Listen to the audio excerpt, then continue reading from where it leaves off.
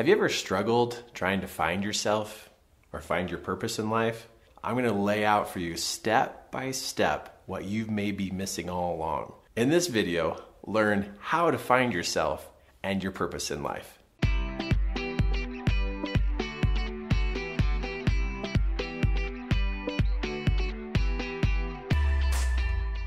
There's a big search that you and I and others are going through, and that's really to find our purpose in life. But why are there so many people struggling with finding themselves and their purpose? Like, what's blocking the way? What's really in the way of us figuring this out? Now, I've got 6 ideas for you here of what you can do to clear the space so that this can be discovered. And over literally the last 15 years of mentoring people one-on-one and in large groups, I have found a common thread amongst people who are confused or lost in this area. And I want to share those 6 ideas with you. Because what if you did take action on these 6 ideas? What if you did this? Well, then the fog and the darkness would pull away and you would find your purpose. You know what would happen? You'd get moving. You'd feel some motivation. You'd make some progress. And wow, you actually would feel really, really good. Now, if you're not into feeling good and knowing your purpose, then this is not your video. But here we go. I'm going to give you the 6 insights of what it takes to be able to clear that space. First, what it takes. You got to clear some room. And seriously, you have to clear up your stuff.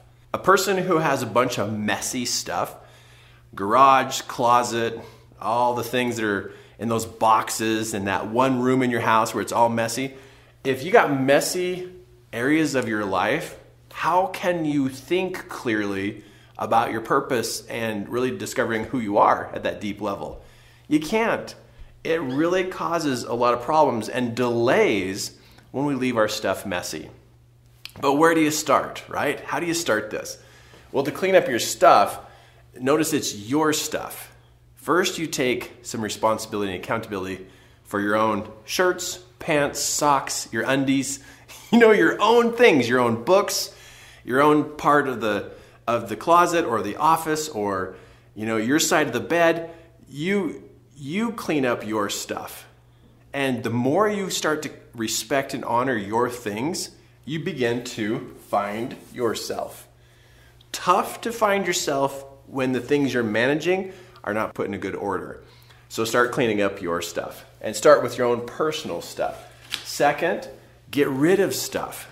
If we have too many things, if we have too much stuff, what happens is our mind has to manage all those things even when we're not around it. There's a little portion of our mind that's connected to each item that we call our own or that we've kept or we chose to keep it. But there literally is this little dose of energy that leaves our mind and goes out to hold that thing in its particular space. And so the more things you have, the more mind space is being occupied.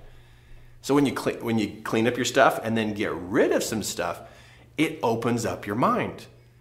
And when it opens up your mind, it opens up your eyes. So you can find yourself and find your purpose. But too much stuff is going to block your vision, block your ability to discover what this is. Number 3, people. You find your purpose and you find yourself through serving others. Because when you find your purpose, that purpose is going to be about helping other people. It always comes back to that. Now, let's say that you decided, well, my purpose in life is to be a veterinarian. Well, you're helping take care of other people's pets or animals, and that helps the people.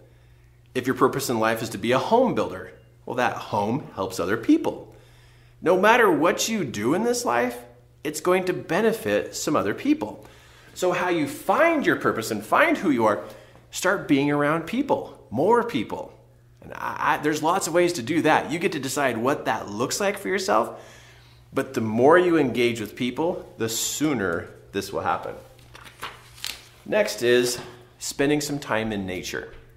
Nature has this ability to be able to help us feel calm and peaceful. And also, nature has no fakeness to it.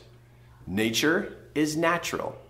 So when we spend time in nature and we see it as it is, the way the trees are, the way the mountains are, the way the river is, the way the stream and the lake and all the animals, they are what they are. There's no covering up. That's who they are. And so the more time we can spend in nature, which if you can spend at least 30 minutes just being in nature, 30 minutes a week, if you can be an hour out in nature. Now, I'm not saying you're out there fishing or hiking or camping. That's an activity. When I say be in nature, like you literally are just being in nature. You're sitting on a rock amongst trees for a half an hour, just to soak up being in nature. There's no hike, there's no camping, there's no fishing, there's no bike riding. There's none of that kind of stuff going on because those are distractions. But being in nature helps us get past our cover-ups, get past our front that we put up to show everybody else. I mean, we as people, we try to show up in front of other people a lot better than what we are in our natural state because we're worried that people are not going to love us for who we are. So we show up to people. And so when you get in nature, your natural side, your authentic side comes to the surface to help you find yourself, which then helps you find your purpose, which is going to be about people. It really is. Okay, number 5, your health and nutrition. You know how mom always said, eat your vegetables? It's true. You know how mom always said, go ride your bike instead of staying inside all day long. Moms are right. They're so smart. They're so smart. But moms are right. The more healthy we are and the more we focus on our nutrition, what happens is it helps our brain function better. So the better we take care of us, the better our brain functions. And that helps us find what we're looking for. So maybe it's time to pick up an apple, right? Or maybe it's time to eat something healthy. And maybe it's time to go for a walk. Get out of the house for a while and go help energize your body and take care of your body. When you take care of your body, you take care of your brain.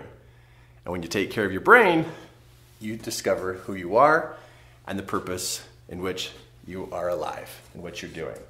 Number 6 here is to write. I would suggest pulling out a pad of paper or opening up a document on your computer and just start with the sentence that says, "The purpose of my life is." And then just let all your crazy ideas come out of your head. And if you can't think of anything of what your purpose of life is, if you can't come up with anything, then what you do is you just write a make-believe story. Just pretend. You're not writing to find the answer, you're writing to be creative.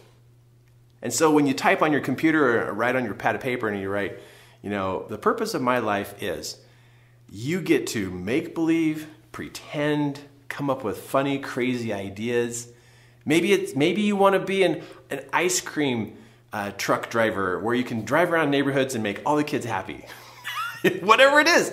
But you playfully write what you think your purpose of life is. Because as you playfully write all these fun ideas, and maybe you saw a movie and you liked what that person did in the movie, and it's like, oh, I want to be able to do this, and I want to be able to do this. If you can open up your mind through writing, you can open up your creative side. And somewhere in that playful writing, one of those playful stories is going to cause a twinge on the inside. Just this little emotional spark. We as people, we tend to want to find the right answer at the right time and the right moment. But what if the purpose of your life is to be created? What if there's 1,000 options for you and all you have to do is pick? Maybe it's time to do number 6 and playfully write. And if you can playfully write and just keep it playful and just kind of brainstorm and make believe for a while, you might find that spark. because it's what I did. Years and years and years ago, now we're probably talking 17, 18 years ago, I had this crazy idea. I playfully said to my wife, you know, when I grow up, I want to be a motivational speaker. And I busted out laughing. I said, there's no way. I'm an introvert. I have nothing to teach. I don't know anything. I barely passed high school. I'll never be able to do that. But when I said that in a very playful way, there was this twinge that happened in the center of my chest. I was like, that's weird. And my wife noticed it. She's like, hey, I just saw your face. Something happened. I was like, no, I'm good. But I was being playful. I was not being serious. I was because I just watched somebody at this big seminar stand on stage for a couple days, and I was like, well, I want to do that. I could do that. But there's no way I had the training, the education, blah, blah, blah, blah. But I was being playful. But it opened up my mind. When we're playful, it taps into the child side of us. And the child side of us opens up creativity. I really believe the purpose of your life is to be found and created. But you get to step into that playful side. I think you're going to find some incredible experiences here as you go to write about this. But remember, it's number 6. It's not number 1. Do these steps along the way. And when you get to number 6, you'll find that you're much more open to discover who you are and what your purpose of life is. Hey, it's Kirk Duncan here, and thank you for tuning in, listening to this podcast. If you'd like to see the full video of this training, in the description below, you will see the link that will take you to the video to be able to see my slides, the pictures, the diagrams, everything that was going on during this training. So go check out that link, go watch it, and I'll catch you on the next podcast. Awesome.